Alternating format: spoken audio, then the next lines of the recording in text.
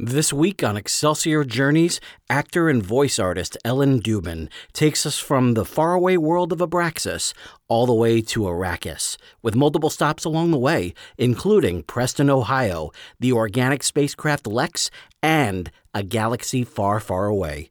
You're in for an amazing and inspiring voyage, so JLD, do the honors. Hey, this is John Lee Dumas of the award-winning podcast Entrepreneurs on Fire, and you're listening to the Excelsior Journeys with George Sirois. Prepare to ignite. So would you say that that's kind of like the lightning bolt moment for you? And that's why I taught myself how to draw, was actually The Little Mermaid, and drawing stills of Ariel. I've got better things to do tonight than die. Sylvester jumped out of his chair and said, "Who the F is this?" I remember walking out of the theater and saying, "I'm going to write Halloween." I'm rather impressed with your research. Rarely do people ask me about Children of the Corn. It doesn't have to be perfect. Just do it. Throw some spaghetti against a wall. See if it sticks. This is George Sirois saying to all of you, ever upward. Welcome back to Excelsior Journeys. This is George Sirois. Thank you so much for being here, and thank you so much for tuning in for over 100 episodes. And I am thrilled to announce that the show has a new home. It is now on Captivate. And if you are an up-and-coming podcaster, someone who really wants to get into it, you definitely need to get involved with Captivate. It is an amazing, amazing site. And they have so many great tools for podcasters that will get you going for beginners. It will get you going further than you ever thought for established podcasters. It is just an absolute joy to work with them. They're great people too. Highest recommendation for Captivate. And I'm also proud to say that the show is now part of the Rising Tide Broadcast Network. So if you are a fan of hearing some really great stories from all these great, different, inspiring and motivating and very funny and just very colorful hosts, you definitely want to go to YouTube. You definitely want to look up the Rising Tide Broadcast Network. Now, if you are a fan of really good, diverse people that really make a point to go through as many different fields as possible, I am definitely in that boat. I've always considered myself like doing 4 quadrants: the author, the podcaster, the voice actor, and the audiobook narrator. And when I saw what Ellen Dubin has been doing throughout her career, I knew she definitely needed to be on this show, because I absolutely loved taking a look through her Wikipedia page and seeing that you just can't pin her down. And I love that. She has done movies. She has done movies on television. She was Eileen in Napoleon Dynamite. She was also on shows like Forever Knight, Gone in the Night, Lex on Sci-Fi. She has been on Highlander, The Raven, Earth, Final Conflict. Just so many great things, and just so many great fan bases too. She has also been the voice of Captain Phasma on Lego Star Wars, The Resistance Rises. And she was also Captain Phasma on regular Star Wars Resistance. It's just been thrilling to see how far she has gone. I know the sky's the limit, especially considering that she has lent her voice to a planet way far away, which is planet Arrakis, also known as Dune. I am so thrilled to have Ellen here to also share with us her experiences being part of the biggest thing that's going on right now in theaters. It is my absolute thrill to present to you Ellen Dubin. Ellen, how are you? Oh my God, what an introduction. Thank you so much. I'm so happy to be here, that you've done your homework and who I am. That's wonderful. And congratulations on was it 100 episodes? It's coming up on, I think this would be either 110 or 111. Oh, that's amazing. Congratulations on that. That's quite a coup. Thank you for having me. I'm looking forward to it. And thank you too. And I didn't even mention the video games or the great thing that you're doing right now for Miss Wheelchair USA. So before we jump in and talk about you, can you tell us a little bit about that? About Miss Wheelchair USA? I was a couple of years ago. I want to tell you how that came about. Yeah, I'm telling you, you never know where your next gig or your next charity event's going to happen. I was at San Diego Comic-Con a couple of years ago. Excellent. And I met this wonderful sci-fi producer, and he was involved with the woman running Miss Wheelchair USA. And he said, "You're very personable. Would you be interested?" Yes. He didn't even have to finish. That's great. That is great. And that's something that I truly love about this. Is just like so many people just want to confine themselves to just one thing, one genre, and just really see what they can do there. But to just keep going in as many different directions as possible, it's a brilliant move career-wise. Thank you. Well, I think it started off actually originally, let's be honest, that when you're starting out, for me, starting out in Canada, we kind of had to do everything here to make a living and pay our rent. So I started in theater, started in ballet actually, and then I went into musical theater, and then started taking classes at Second City. I always was one that was striving, like you said at the beginning. Yeah, I've done a lot of different little things just to make sure that my career would be interesting for myself and for audiences. And if I was afraid of it, I had to do it. It's sort of a weird thing. Like if it's challenging and it's a little bit scary, I need to add that to my resume. Nice. And I think that's a lot of why sometimes I'll do something. I think I read somewhere that Anthony Hopkins, every time he went on stage or every time he did a movie, he always got butterflies in his stomach. And he said, the day that you don't have butterflies in your stomach, then you should pack it up. And I agree with that. There should always be a childlike excitement, or you want to barf backstage. Yeah. And not only that, but it seems like what Anthony does, from what I understand, is that he makes a point to memorize the entire script whenever he's doing something. So that way, whenever he's with someone and they go dry, he can provide them with the line. That's what I do. Yeah, because like that's a matter of almost like kind of putting that extra pressure on yourself to make sure that you don't get those, to make sure that you do get those butterflies, because you're helping out other people too while you're getting up there. Right. And I really do believe that the best actors are great listeners. So that means that he's probably, he's a consummate actor. I bow down to him. But you really have to listen, and you don't know what someone, especially on stage where you can't retake it. It's live, which I find, fascinating. Yeah. And you really have to listen, because I've been on stage where someone's gone 3 pages ahead and forgot the next line. You're like, let me formulate this, or somebody's not shown up on stage because something's happened backstage, or they've ended up in the bathroom longer and they've missed you. And that's where improv comes in handy. You're stalling. Oh, do I hear Mr. Smith outside the door there? He's on his way. Oh, okay. Well, look at this lovely living room here. I still remember in high school, my senior year in high school, I was doing a production because it was my first time. I'd gotten over like several years of stage fright, finally got back up on the screen. And it was just an amazing experience getting to play 3 different roles in one show. It was a Greater Tuna. Yes, I took that play. I read that play. No kidding. I know Greater Tuna, believe it or not. I played the police sergeant. I was the minister, and I was one of the 2 DJs, Thurston. And so much fun. Wrote it. Joe Spears and Jason Williams, I think he wrote it. I think you're right. Yeah, it was so much fun to do. And when I was getting ready to go out as the preacher, I remember getting around to, the other side of the stage, getting the change really quickly. And I felt really good about myself because I was getting there so far ahead of time. And I get back over and I get into position, and my friend looks at me and just goes, "Where's your hat?" I'm like, damn it. Go back around, go get it, come back around. And I just barely made it there in time. It was it's one of those things. Just like, it's just so much fun doing that. It's like in The Dark Knight Rises, getting to make that jump without the rope. 100%. Listen, we could do a whole show on the fiascos on the stage, but very exciting stuff. Crazy. Oh yeah. Now with that in mind, though, I'm curious, and since we know like how you started, but there's one thing that I always talk about on this show, and that's what I call the lightning bolt moment. And that's that moment that everyone experiences when they see something, hear someone, meet someone or something, and it just has you forced to like kind of point in that direction and say, that's what I want to do. That's the kind of person that I want to be. What was that for you with acting? That's the first time I've ever been asked that. And that's a fantastic question. I'm going to start off by saying I never wanted to be an actor. That's very important, because the light bulb is going to be even bigger, or the lightning bolt. Yeah. I would say because of my ballet, I wanted to be a ballet dancer. And long story short, I had an injury at 19 that kind of put a hindrance on my career. I was at a big audition in New York, and I don't know what a plie is. It's a deep bend. It's just sort of one of the basic things. And I was in front of a huge panel of judges, and to get into a big company in New York. and I literally fell down. Like my knee buckled. It literally split in the middle. Yeah. Wow.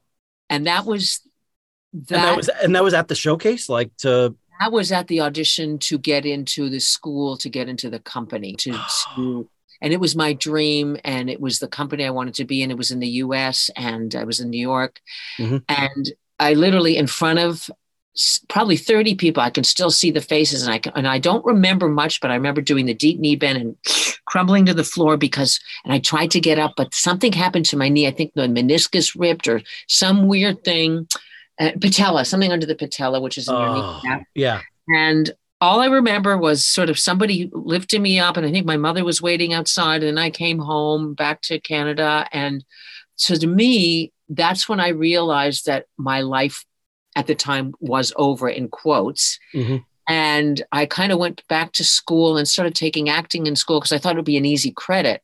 Oh. And so the ballet the moment where I had a terrible injury, mm-hmm. and my ballet teacher at the time, may she rest in hell, because she was a treacherous, horrible, fabulous human being, but she was fabulous in that she instilled the fear of God in you. Yep. She was a stereotypical Russian ballet teacher. Oh my. And, would hit us with a stick. But she said to me, this was before the injury, she said, "You're never going to be dancer. You're going to be actress. You're a great actress. You have amazing control on stage, but technically not so great." And I used to cry at night, but I used to be able to move an audience. Again, that was a live thing. So that was a light bulb moment for me after the fact, after I had the injury, that this teacher who was so hard on me, kind of knew, she'd been around a long time, and she knew technically I would not be able to jump the highest or do 50,000 turns. Like I had friends who were amazing at that stuff. So that was a light bulb moment for me that I knew I had to get another career. Mm-hmm. So that was one light bulb. And the acting moment for me was when I was doing a show in a basement of a theater. Again, it started with theater. I was making like $60 a week and dinner theater. So we'd serve the audience, do a play. Mm-hmm. In the intermission, serve them some more, do the play, and then at the end, collect the bill if they didn't run out on you. It was horrible. It was a horrible job at paying your dues. I know they don't have them that much anymore, but anyway, and that I realized when I could make people laugh, like I started to get on stage, I went, oh, there's people laughing. Yeah. And I'd sort of go, because in the ballet, there wasn't that many comedy roles. But I could hear a pin drop. So the live theater, those moments when I could hear a pin drop or the nonstop laughing, for me, it's a drug. It is a drug. You're right. It is a mighty elixir. You are so taking me back to that first time I got on stage, and I got to perform a sketch that I wrote. And it was the best. Oh, it was fabulous. It was just, like getting on there. I wasn't even supposed to be on stage. It was supposed to be someone else who was going to play the role. And he just didn't get it. So I had to perform it for the crew and everything, just saying, like, letting them know this is what I had in mind. And they were all just like, fine, you do it. And dress rehearsal was the next night. And so being able to just get out there and everything and do it, and getting that laugh, that big laugh that I built up the whole sketch toward. And I get it. And I finish up the sketch and I go backstage and my friend just shakes his head, just goes, stage fright my ass. and that was it. Amazing. I found when I was on the stage, I wasn't that confident when I started, and we all have our insecure moments or we wouldn't be beings, but I was really a very shy person. And on the stage, something, like you said, it's just like a lightning bolt hits you and you've got power. And I just embraced it. I love life. There's nothing like life. Yeah. And just getting out there and just showing the world what you can do. And, and getting that people are all, sometimes they can talk down about that instant gratification, but damn it, it works. Because as soon as you get that, you just want to keep doing it.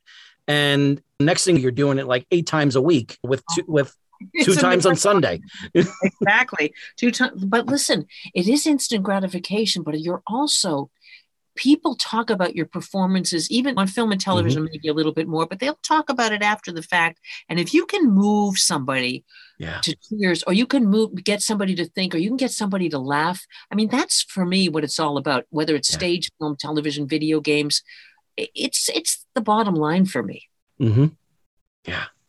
So having gone through that, like everything that you've gone through with working in theater, working in Second City, what was it like working in Second City, by the way?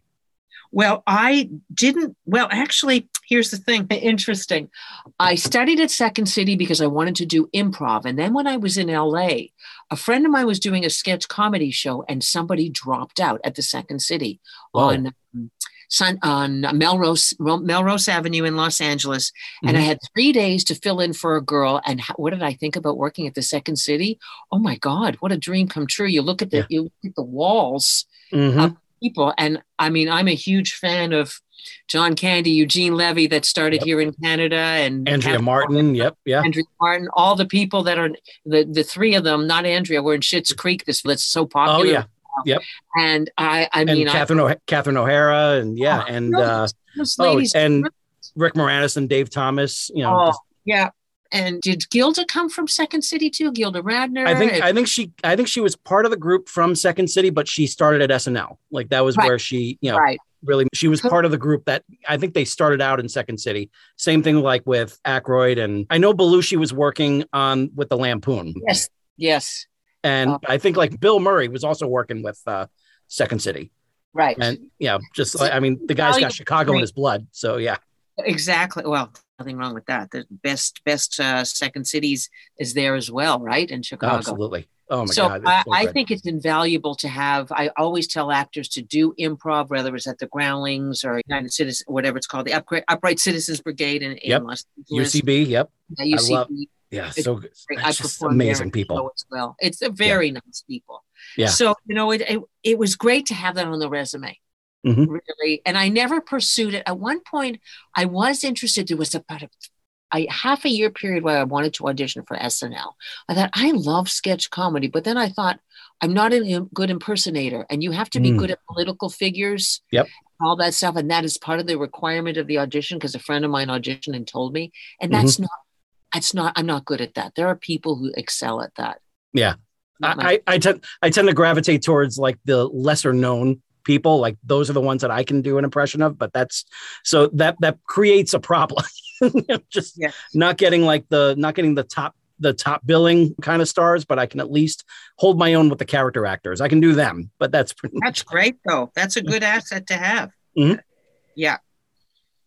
And so you've gone through all this great improv training, and I saw that one of your early roles, when I saw that, it really kind of stuck out to me because it was Jesse Ventura's movie, Abraxas. Now, I haven't, it's been so long since I've seen that, and just seen like Jesse Ventura in action, like there. So what was it like working on a movie like that?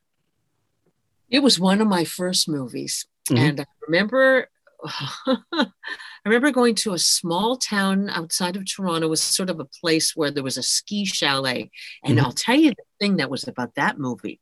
Sven Ole Thorsen, who I did my scene opposite, playing this sort of waitress, he was Arnold Schwarzenegger's body double. Whoa. So if you watch the movie, and everybody who's seen the movie goes, God, he reminds me of Arnold Schwarzenegger. Same accent. He's this big, bulky guy, striking looking man. Yeah. And how do I put this delicately? He's an excellent wrestler, but we went overtime a lot because English wasn't his first language. So I was very grateful for him because I made a lot of money. Yeah. We had to do this over and over again. That's what I remember about the movie. Oh, that's great. A long time ago. Yeah. Oh, and I remember somebody didn't show up, and the hairdresser there was another waitress in the scene. She had a smaller part, and after she did my hair, she gets into the waitress outfit because she happened to fit it, and she played the other waitress. That's fabulous. It was one of those fly by the seat of your pants scenes, but I loved Sven Ole Thorsen, and I think at the time he was dating Grace Jones. Oh wow! Oh yeah, it was it was interesting. Yeah, you're getting memories flooding back in my mind here. Oh, God. Yeah, just looking at your filmography, it just seemed like, you were exactly doing what you should be doing, just getting out there as much as possible, getting your name out there. Yeah, exactly. Gaining that experience.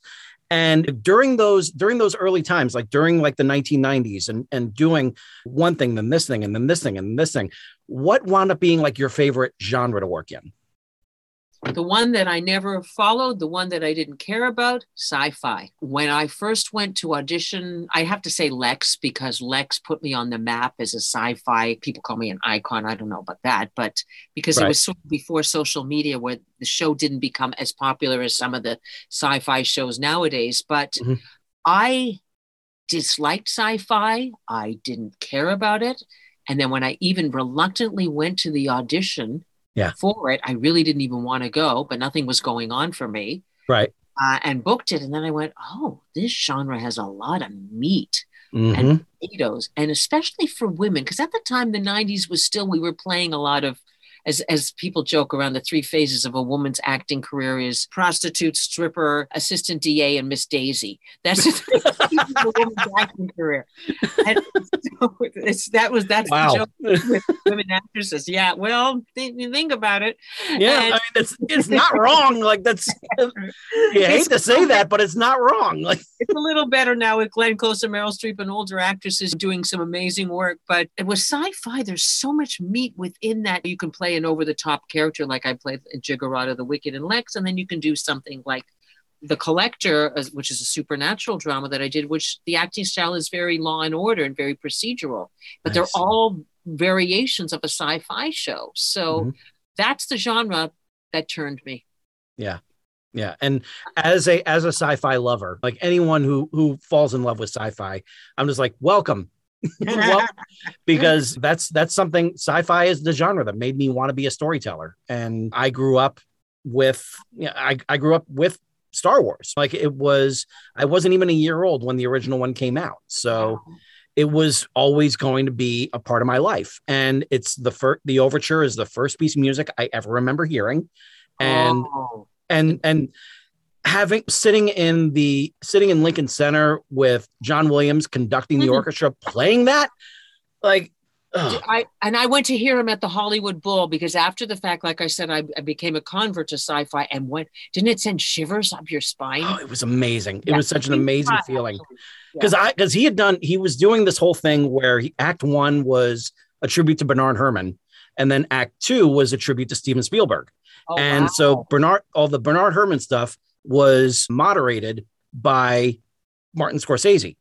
And so he got to tell the story about how Bernard Herrmann did the music for Taxi Driver. Yes. And he had these last three chords right at the very end of the movie. And Martin looked at him and just said, like, these don't really work. And Bernard said, play them backwards. And then he went home and died. Like, it was like just an amazing experience getting to hear that story from Scorsese, like not on TV. He's in the same room. We're sharing the same space, kind of. I'm up in the balcony, but still. And I just remembered, I was trying to remember the movie. He did the shrieking. Psycho. Yeah. There were suites for Psycho, North by Northwest, obviously Taxi Driver, just like all this great stuff.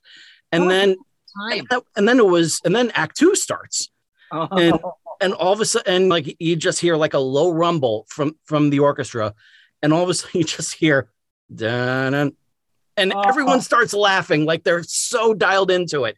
And then, of course, out comes the host for Act 2, Steven Spielberg. Whoa! You must have been going crazy. I was like, I was. Like the goosebumps, like were on top of goosebumps. Like it was an amazing feeling. And then he played the suite for Close Encounters, and the very end of it, I felt myself getting a little overwhelmed. Yeah, you get emotional. Yeah, and I knew as soon as that happened, because I knew E.T. was going to be later on in the program. I was like, I'm going to be a mess with E.T., and I was. Me too. Because they had to have the movie going on, and it had to be the whole sequence at the very end with the escape, the bikes, and then the spaceship. And as soon as it landed, I felt like the tears coming. It was just like, here we go. And I know. Same thing happened to me. I know. Yeah. Well, yep. And then like for the encore, he starts playing the theme to the NBC Nightly News, and that gets everyone laughing. Yeah. And then he says like, thank you all for being here. And I know George Lucas can't be here, and then turns around, bam, and goes right into the Star Wars overture. And again, goosebumps on top of goosebumps. It was amazing. But okay, I feel like I'm getting off on a tangent there. No, the tangent I agree with. I'm on the same tangent. The stuff moves you, it gets you. Yeah. And that genre it's like I said, it's what made me want to be a storyteller. It's what made me want to be a writer. And then I can see why. Yeah. And so with all of that, like as you're getting even more experience as you're going along, one credit that really stuck out at me when I was looking at it was Eileen in Napoleon Dynamite. Oh, wow. Well, now going from like these extravagant worlds to a very off-kilter kind of world, but such a charming world as well. So and the fact that you got to be a part of that, what was that like? I have to tell you how I got that part, because it still segues about what you just talked about.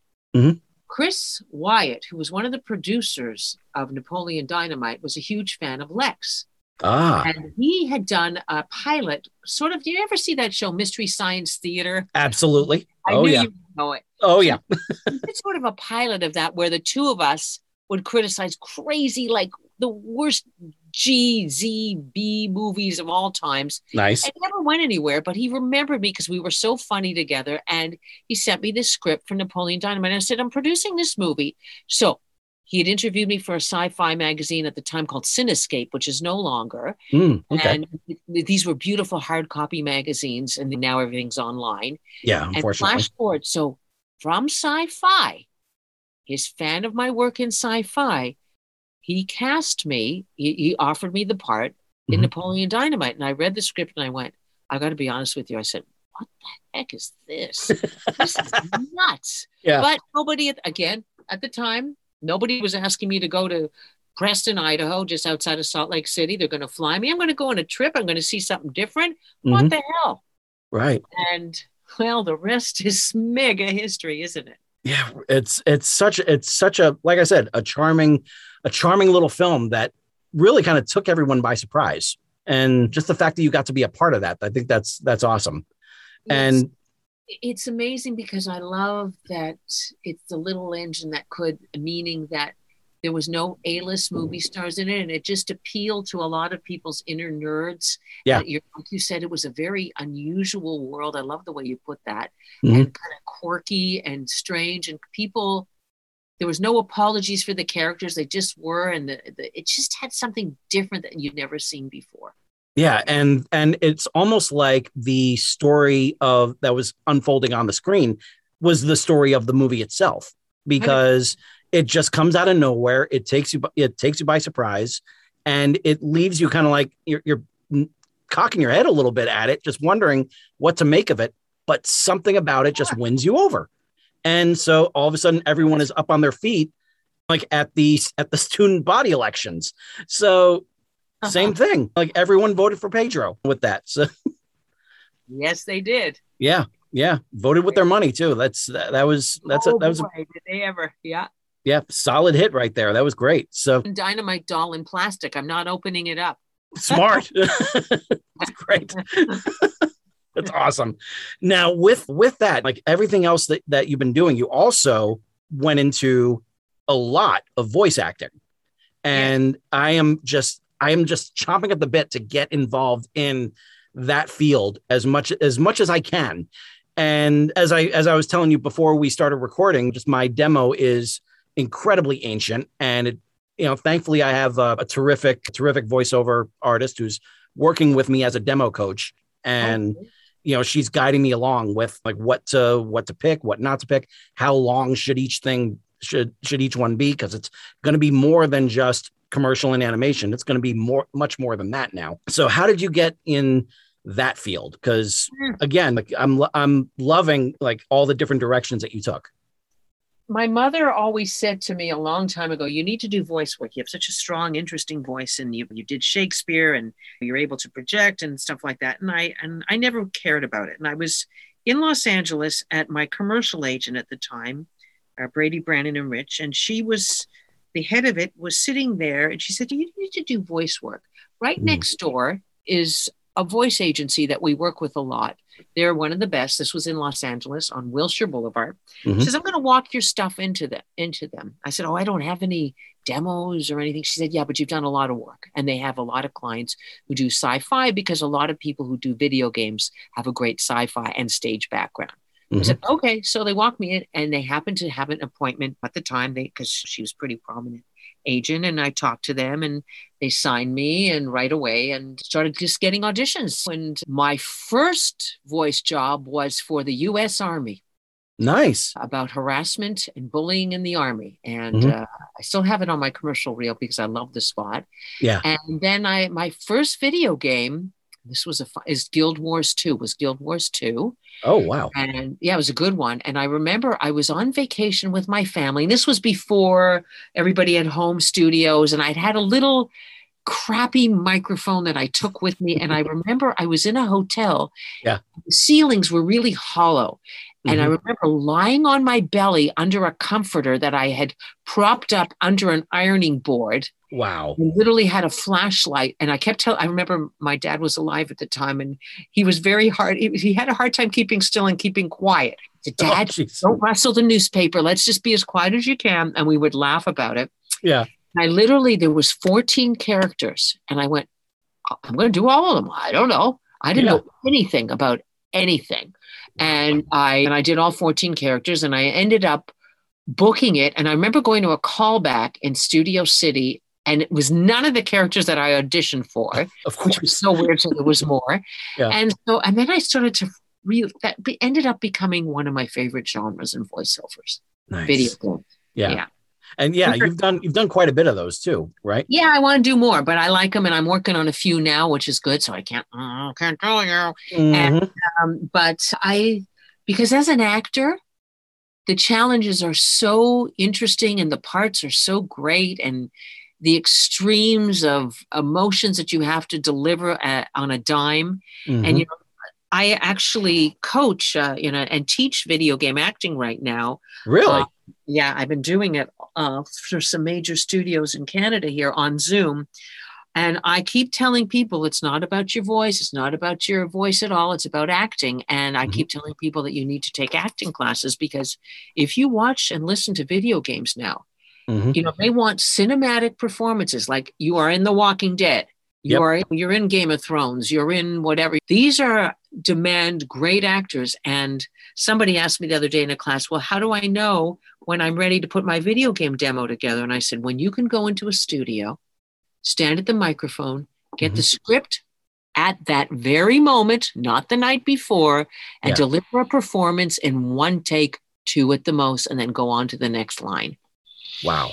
And so that's what he said. He said, I get not ready. And because now more than ever, they're so protective, and rightly so, of their properties. Yeah. That I've done 5 games in the last 2 years recently, and I have never seen what I've done until I get on Zoom or in Source Connect in the actual room. And actually, I did one last week. My session was at 3. I was talking to the director like I'm talking to you now at 3:15. Yeah. The reel comes in. And I said, I don't even know what this is. He said, well, you're still not going to know what it is. I can't tell you. And I could tell by the language that it was a more classical fantasy kind of game, because there was a lot of Shakespearean kind of words. Yeah. But still, sometimes when you're doing it, they don't tell you.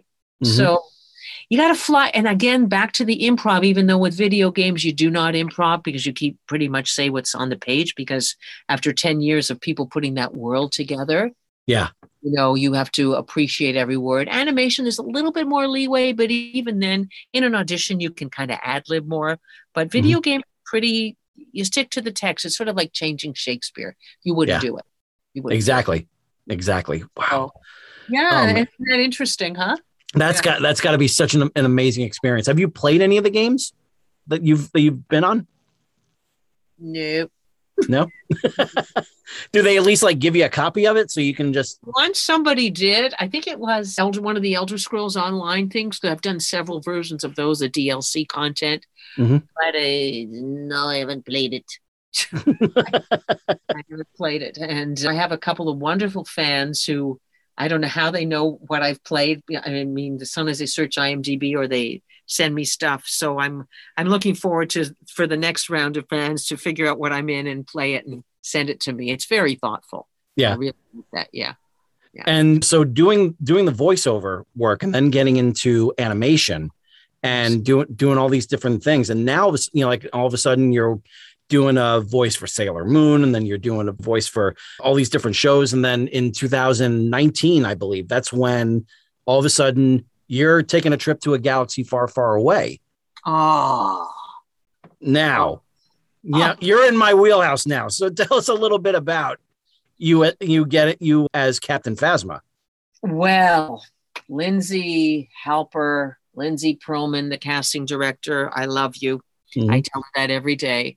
I took a class because I believe, even as a professional, you should always be tweaking and learning. Mm-hmm. So I took a class in video game acting and animation acting with this woman from Lucas Talent. Yeah. And she casts all of George Lucas / Disney shows like Star Wars and Resistance and all of them, Lego Star Wars and variations on all of those. And I guess in the class, she heard something.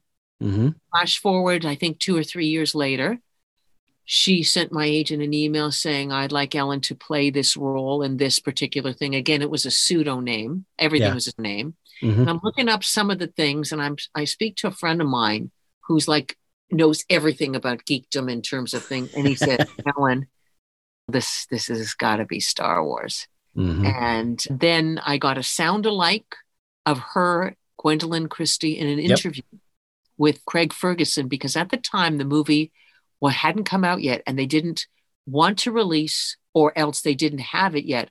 Mm-hmm. They didn't give her that many scenes to do in the movie, unfortunately. Right. Yeah. But they did. But she had a presence to her. Just the presence, even if you don't see her, she's just a badass character. Like badass. And I was a huge fan in Game of Thrones. I mean, hey, the woman is 6'3". She makes me look short, and I'm 5'10". So I was like, oh, I feel petite next to this lady. Right. That show was so iconic in terms of watching people act, and it became this sort of a touchstone of many of the acting roles you get in voiceovers. So you see a lot of the Game of Thrones characters. Anyway, back to the Star Wars. So. Yeah. I said, oh my God, I don't do sound alikes because it's not my thing. You have to know your strengths. Yeah. Again, the challenge was to sound exactly like her, but also to honor her incredible acting. So I had a lot of pressure, and I was scared because I didn't think she obviously heard something when I did the class with her, which, by the way, had nothing to do with Star Wars. I didn't do any characters like that, but she's a good casting director. She heard something about the power, the British, the elegance. I don't even think I did a British accent. I didn't. And I remember studying her. I literally got it about 2 nights before, studying her like crazy. And when I got in the room, I was actually, this was before COVID, in person. Yeah. I remember the sound engineer of Star Wars, the film, said, oh my God, you sound exactly like her. So I knew. Nice. Oh, because he had just finished working with her. And I said, I was really scared because it's not something just coming off the top of my head. Right. I have to do an homage to her and honor what she's about and also sound like her. But you can't just be a mimic or else it doesn't come across as a good actor.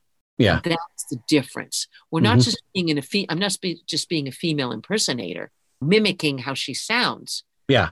Get her nuances, but I've also, as an actress, have to know how she approaches a role. And so it's very interesting. And Lego Star Wars was a little bit of a different approach with Star Wars Resistance. Lego Star Wars was a little looser. Yeah. Well, yeah, it's played for laughs. So it's going to it's going to bring in like a bunch of references and everything with some winks and nods and, and the pace is really is a lot faster than the typical animation as well. 100%. So, but to be a part, somebody just said to me the other day, how does it feel to be a part of the 2 biggest worlds in sci-fi, Dune and Star Wars? I was like, oh, forgot about that. But it's pretty. I do my work. You don't think about, oh my God, I'm part of the biggest universe. But then after the fact, you go, oh my God, I'm part of the biggest universe. Yeah. Now, so when you were working as Captain Phasma, now before that, you had done some other things for Disney, correct? Like some different narrations for. Yes, I ended up having probably one of my favorite jobs in the world. Again, this was an audition, and I'll tell you a funny story about that. I did an audition in my closet and sent it off as a 30-second audition. And I remember getting the part, and I remember the casting guy, who is fantastic, Brian Nefsky. I always remember people that I adore.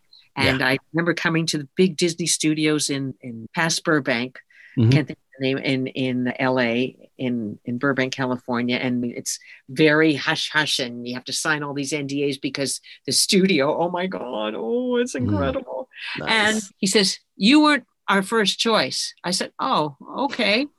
He said, yeah, Linda Hunt was our first choice. Oh. And I said, okay, that's fine. That's fine. And he said, and you weren't our second choice. I said, okay. He said, yeah, Allison Janney was our second choice, but both of them were working. So you are our third choice. I said, thank you, God. I'm very happy. A couple of Oscar winners right before you. That's not bad company there. I'm like, I'm fine with that. And I'll tell you, you were talking about John Williams and the shivers up your spine. Yeah.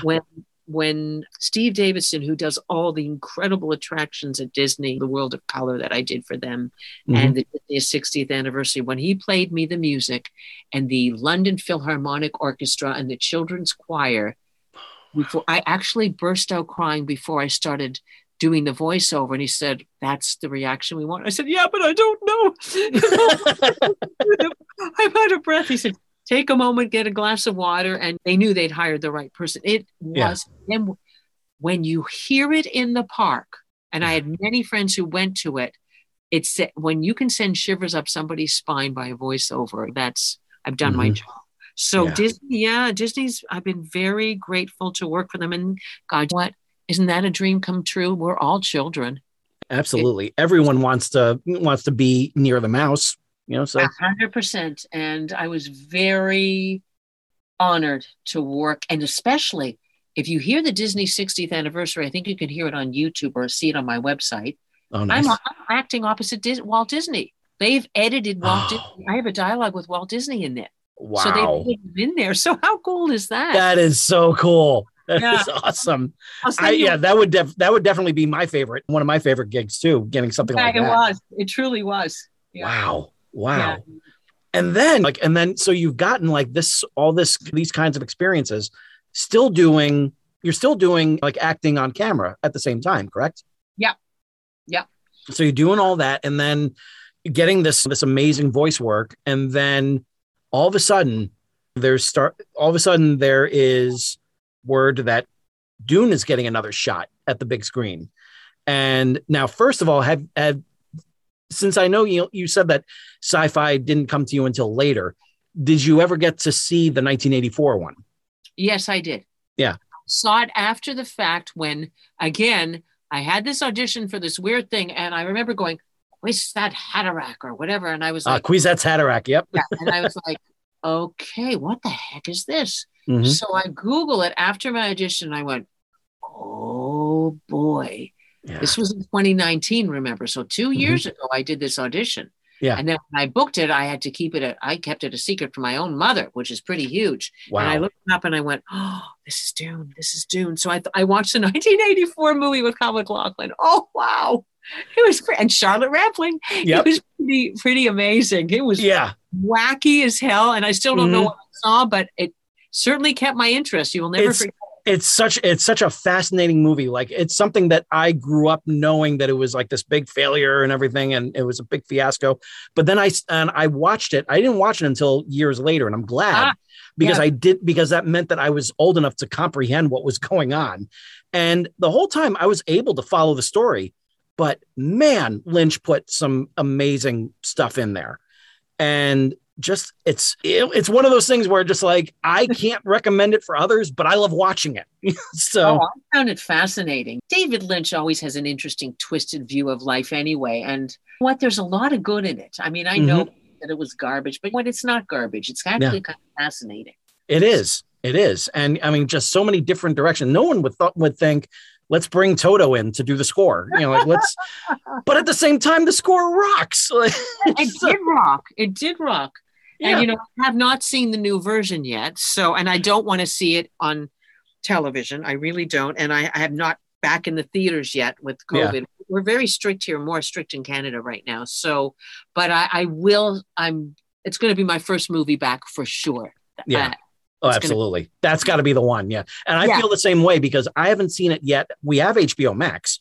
Yeah. I would love to immerse myself in it. But at the same time, it's just like, I would love to get to a movie theater instead and sit there and be in a movie theater again. It's been so long. And I'm just so anxious to get back there. And a movie like that, a movie like Dune would be the movie to basically say, welcome back to the movie theater. I agree with you 100%. Yeah. I wish we were in the same city. We could go together as a group. I know, right? Like, what the hell? And so even though neither of us has seen it yet now, but you got to play, if I remember correctly, one of the voices of the Bene Gesserit. Yes. Yes. What was that experience like? Oh, well, I got to work with Theo Green, he did Blade Runner, one of the most incredible sound supervisors in the world, and Denis Villeneuve's another Quebecois. His vision is so incredible. And when I did, by the way, I did it right in this room. Really? You see me here in my own home in my pajamas because it was the height of COVID. Yeah. So studios were not open. So they tested out my sound. They said, "Oh, this is good." And I thought, this is good enough for Dune. I mean, I was like, I'm never leaving home. I'm never leaving home. I was in my pajamas. That's for your audience only. That's all your secret. That's a secret. There you go. It's between us, folks.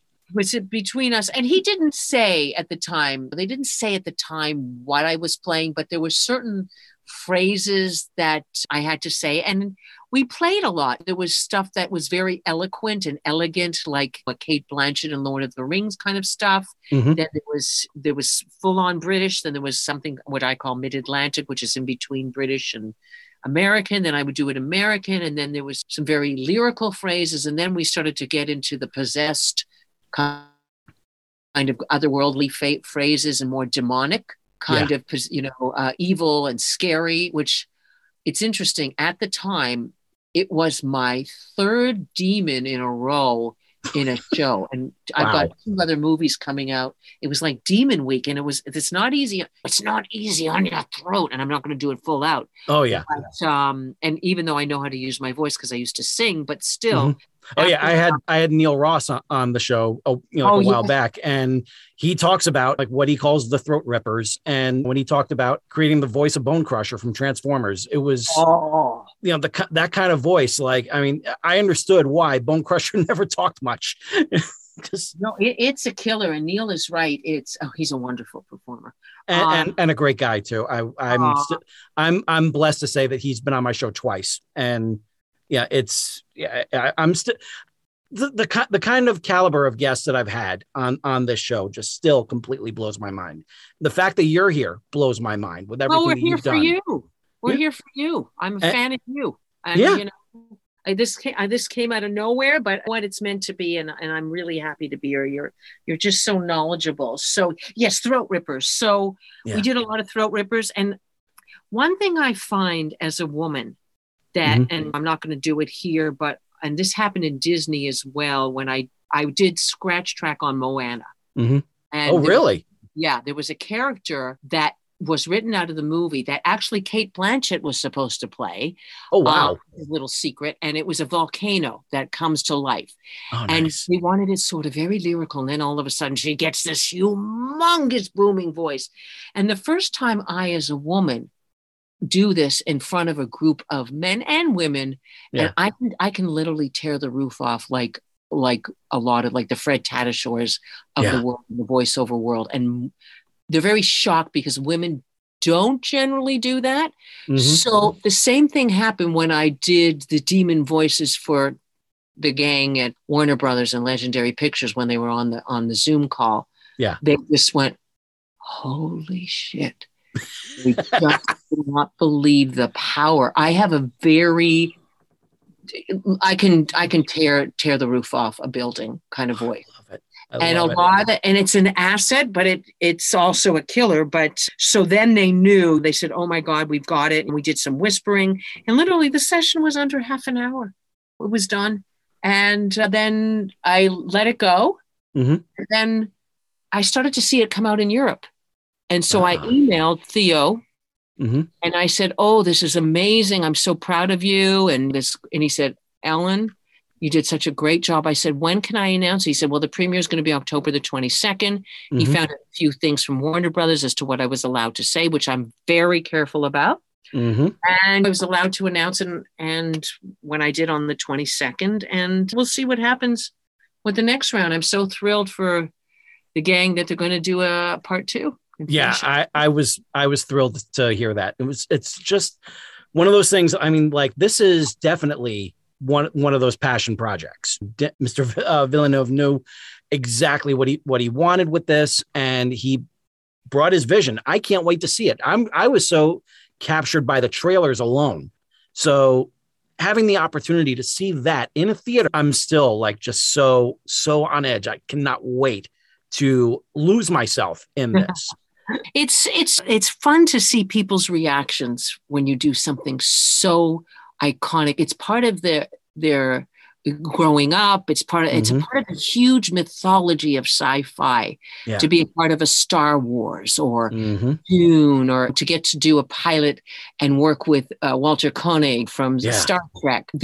And when you tell people, it's kind of like, wow, I'm checking off this little bucket list. Yeah. So speaking of the bucket list, what else is in there that has not come out of that has not been put into the bucket yet? Well, I would like to do an on-camera Star Wars. Nice. And I think that would be really, really cool. And I don't know if they're ever going to make a remake Star Trek or a version of that. That would be kind of fun. Or I never got to do any of those shows. I'd have to, I know. I'd like to do Firefly. I'd like them to redo that. Ooh. Or Red Dwarf or something interesting like that. I can definitely see them giving Red Dwarf another shot. Or Doctor Who. Doctor Who would be, Actually, that would be my first choice, because I just started watching that again in the last couple of years. I'm very behind, so I'm catching up on the old ones and the new ones, and I'm still trying to figure out who my favorite one is yet. I don't know. They're all very, I like David Tennant. I like a lot of them. They're really good. Oh yeah. Yeah. Now, so with that in mind, like, since you've done so much, you've done like all these different fields, you've all these different genres and everything, you've gotten yourself everywhere, which is still just amazing to me. Say there's someone who wants to get into acting in general, someone who has seen you and they have their lightning bolt moment by seeing you or hearing you. Yeah. What would you say? They come up to you and say, like, I want to do this. I want to go in this direction. What's the first thing that you would say to them? I get this question a lot lately. And, well, this is when I'm going to save people 10, 12 years of agony. Mm-hmm. First of all, do not run. This is kind of sound corny, but this is so true. Do not try and figure out what everybody else wants. Mm-hmm. Stick within your own lane, because I call it like a fingerprint, your voice print, or your own thing. What people told you in school not to do, or people told you that you're to this, to that, don't do this, don't do that. That's the stuff that makes you special. That's your special sauce in the recipe. So there's no other person like you, George. There's no other person like me. There's no other person like Sam, Sue, whatever. Mm-hmm. And I would tell them I really think that theater, to audition for a theater piece or go watch theater, take some acting lessons, and on Zoom now, because there's not a lot of in-person stuff. Even if you're in Wichita, Kansas, if you're in Italy, in a small town, you can take a class with any teacher in New York, any teacher in Toronto, Vancouver, Chicago, whatever. Everything is online right now. Mm-hmm. And I wanted, let's say, voiceover. I would start with either a basic animation class or a basic voiceover class, how to approach it, the nuts and bolts of acting in a commercial for voiceover or in a narration, or everything is acting. Everything. If you do a commercial, if you do a promotion tonight on Fox, see, blah, blah, blah. Yeah. There's all of them are different, but all of them come from your guts and your soul, and how you're going to do it and how I'm going to do it are going to be different because we're going to put our own personal spin on it. So Absolutely. I get into an acting class, and nowadays there's reasonable acting classes because they're not in person, and watch a lot of theater and watch stuff on YouTube. I'll watch Benedict Cumberbatch do some motion capture as a lizard. He's got this great reptile that he does on his belly. Oh yeah. Yeah. Smog. Yeah.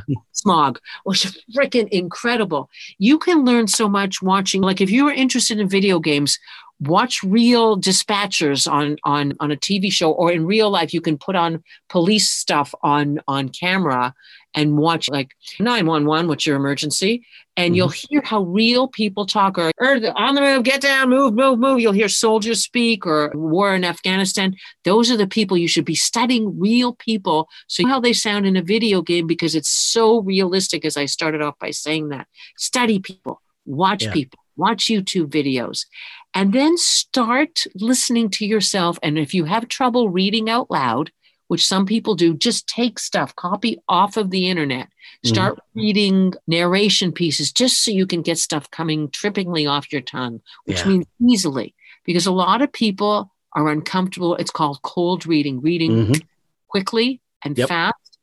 And you have to be able to do that. And if you want to start putting stuff together, get a really good, reliable coach who has worked in the industry, not somebody who's not worked in the business, because they got to have been in the trenches. I truly believe that.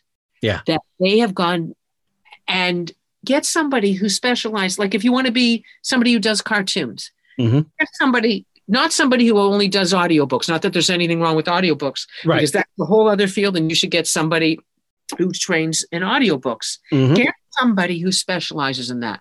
Like I do almost every genre, but the only one that I'm comfortable teaching is video games right now.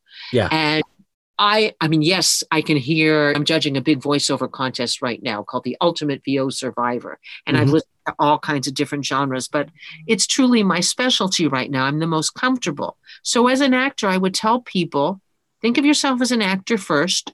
Don't think about the fact that you can do a million funny voices, because that's not going to get you work.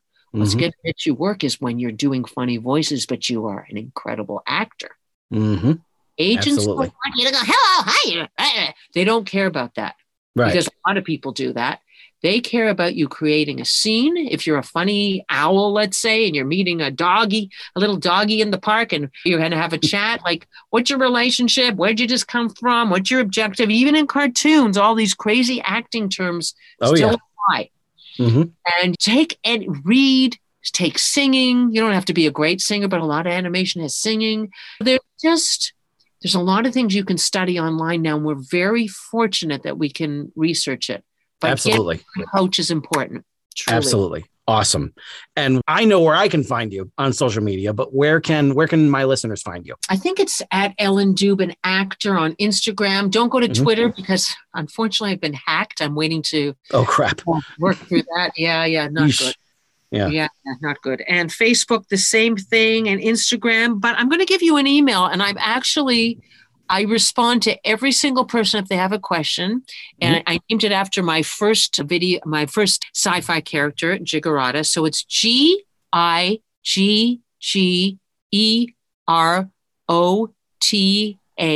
100, Jiggerata 100 at AOL.com. Jiggerata100 at AOL.com. And if you forget that, you can always go to IMDb and look me up. I have that as another email.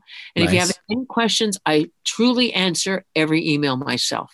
Oh, fabulous. I do. I'm very giving, because I want to save people the aggravation that I went through meeting a lot of people. Oh, man. Don't let anybody tell you what you can't do. That's another thing. Yes, that's right. And that's it right there. That is the absolute perfect exclamation point that I can even imagine for this discussion. Do not let anyone tell you what you can't do, because Ellen has proven herself to not only go in this direction, but then she's gone in this direction and this direction and this direction. And it's an amazing run. She is not letting anyone pin her down in one specific role, one specific genre, whatever. She is going through as much as possible. She is not letting anyone tell her what she can't do. And I hope that all of you take that to heart. Do not let anyone tell you what you can't do. And you are just going to amaze yourself when you let go of any sort of inhibitions and just see where the world takes you. So for Ellen Dubin, this is George Sirois saying to all of you, ever upward. And I will see you next week. Thank you very much for listening to this episode of Excelsior Journeys. I hope it was both inspiring and entertaining. Special thanks to Zach Comtois for providing new music for the intro and outro. Please take a moment to leave a rate and review on Apple Podcasts. And if you enjoy the show, please share it with your friends and subscribe to your platform of choice by going to he'sgotit.com/podcasts. While there, you can also fill out the application to be a guest, inquire about sponsorship opportunities, and click on the Buy Me a Coffee link if you wish to give your support to the show. All interaction is very much appreciated. If you have a question, comment, or suggestion for the show, please direct it to george@he'sgotit.com.